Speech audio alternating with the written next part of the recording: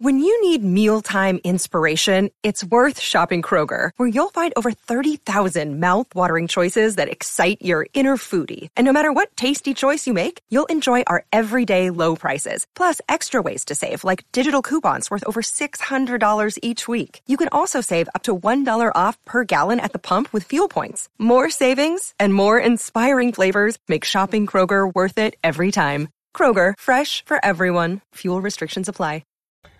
Good afternoon, everybody. Uneducated Economist here. So a lot of you know that I do a retail sales at a lumberyard. That's my job. I work the counter. I ring customers up all day long.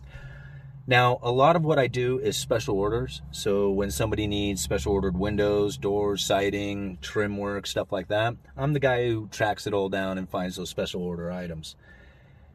And I keep my eye on what is being sold, how much people are willing to pay for it, and then some of the excuses that people will come up with when they see the prices and are willing to accept them. Because one of the things I've noticed over the last couple of months is that a customer will lay down a particular item. Like today I noticed it happened with an epoxy, like just a glue. And it was just this small little container of what they refer to as 5-minute epoxy. It's a 2-part component. And the prices haven't changed. I went and did a quick look at the history of it, and the prices are exactly the same they have been for years. They haven't changed. And the customer laid the package down and says, man, I remember buying this last year for, $1.50 less or whatever it was that he said. And I just kind of smiled and, yeah, okay. And he bought the item and he left. And I went and took a look and I was like, no, we were selling it for the same price we were last year.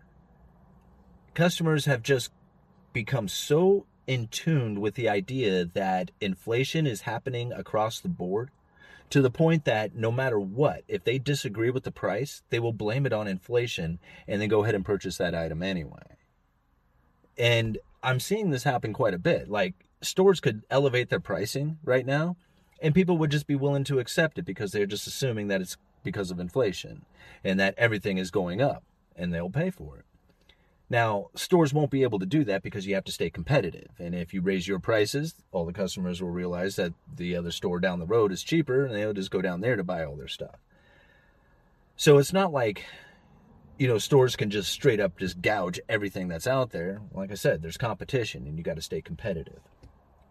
Now, one of the other things that I noticed last year coming up in short supply, and it started when I saw people building the raised garden beds, then coming in for all the fertilizers and potting soils and stuff, the garden amenders.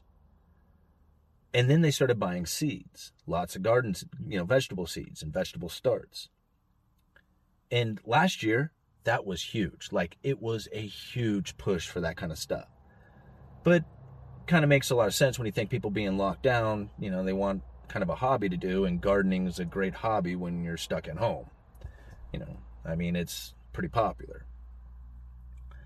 But that got me thinking. It was just like, well, if there's this many people building beds, this many people buying vegetable starts and seeds, well, at some point, they're going to have to harvest this stuff. And the only way to preserve it, well, there's not only way, but a big popular way of preserving this stuff is canning. You buy jars and it has the lids. You put it, like we've done videos on it. And you preserve your food in jars, and it's called canning. Now, this is a very popular, thing that takes place, especially in my area up here in the Pacific Northwest, where we have a lot of fishing industry, where the sport fishermen, they want to preserve the tuna or salmon they catch. A lot of times they will can it up. They'll put it in jars and can it that way. So when I saw that there was going to be a demand for canning after all the vegetable seeds and starts and raised garden beds, and just kind of knowing a little bit about the industry and seeing the shortages that were coming, I bought 2 cases of wide mouth lids and rings. This is what you need to go on top of the jars when you're in the process of it. It's just the lid. It's just a little thin piece of metal, a little round circular piece of metal. But it has a rubber seal on it, and it's, particular item that you need in order to can. If you can't find these lids, you're not going to can, period, end of story. Well, sure enough, these lids have come up in short supply this year. And in fact, they were in short supply last year too. Now, they do come in occasionally. Like you can find, sometimes it'll be a hit and miss on whether or not you're going to get a shipment in. When you do get them, it is a limited supply. It's like allocated. So the companies that make these lids and rings and jars, there's two like really popular companies here in the United States. Ball and Kerr, I'll give you the names. And when it comes to canning, these are like the two names. I mean, that's it. After that, there is nobody else. I've never really seen any other products out there except for coming from Ball and Kerr. But with the shortages, it makes it very difficult to keep a supply of canning lids and rings and just canning, supplies from these two particular companies, because everything has gone in short supply, gone into shortages due to, lockdowns. I would imagine they went through the same lockdowns as everybody else and the same inventory depletions as everybody else went through as well. It's very similar to what took place in the lumber industry. So now the shortage of lids and rings going into high demand. I mean, people want these things. They need them. They cannot preserve their food without them. So there is a huge demand for these lids and rings. Now, with no supply out there, or very limited amount of supply, the people who produce these things, the manufacturers of these lids and rings, this Ball and Kerr, there was a time when they were able to supply the demand. Like everybody out there who was buying these lids and rings and canning, there was a time when these two companies provided more than enough to meet the demand. But right now they can't. So what's happened? We get foreign supply coming in.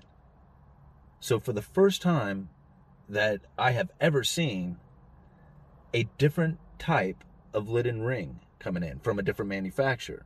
It's not the Ball and it's not the Kerr. It's coming from China. Now, Ball and Kerr are both American companies here in the United States. But now this other company, this Country Classics, I think was the name of it, they're a Chinese-made lid. And I have never seen anything as far as like an import coming in for canning supplies. It's always been United States-made stuff, stuff from here in the United States.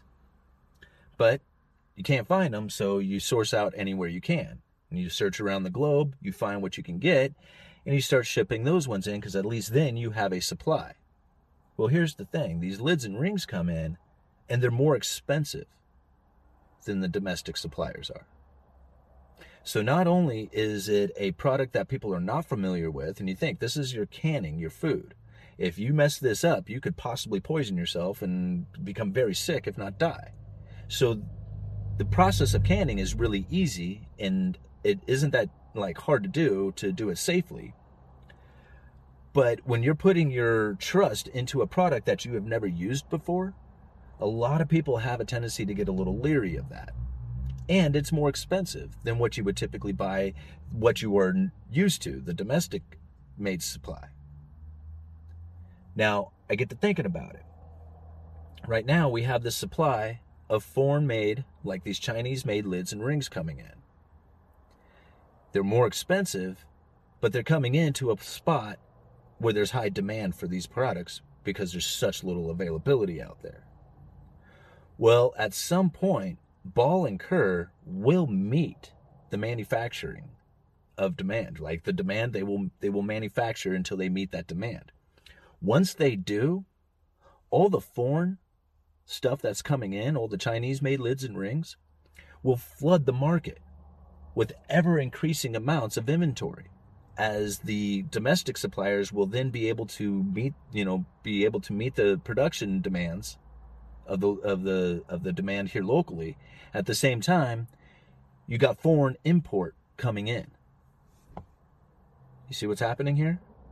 So all of a sudden, we're going to have, well, not all of a sudden, but at some point in the future, all that inventory will turn into a glut. And what happens when you have warehouses full of items that are not moving? The prices go down. And you start seeing a major price go down when you have so much foreign import coming in. You think about it, Like, a lot of this foreign import is traveling from China that has difficulty even getting off the ships. So once this demand, or once the manufacturing has met demand here locally, you're still going to have foreign import coming in because you can't stop it. I mean, once it's on the ship and heading its way, it's not like, hey, can you turn that, send that back? It doesn't work like that. It's coming in and it's not going to stop. So that's kind of one of the things that I see coming into the future with a lot of products. Now, I know it's simple. It's just a simple little product, these little tin, little metal canning lids and rings. But if you think about it on a much grander scale, you can see how these shortages could easily turn into gluts on a lot of items out there. Not just these lids and rings, but all kinds of stuff is doing this. Anyway, just wanted to share that one with you. Uneducated economist, you guys let me know.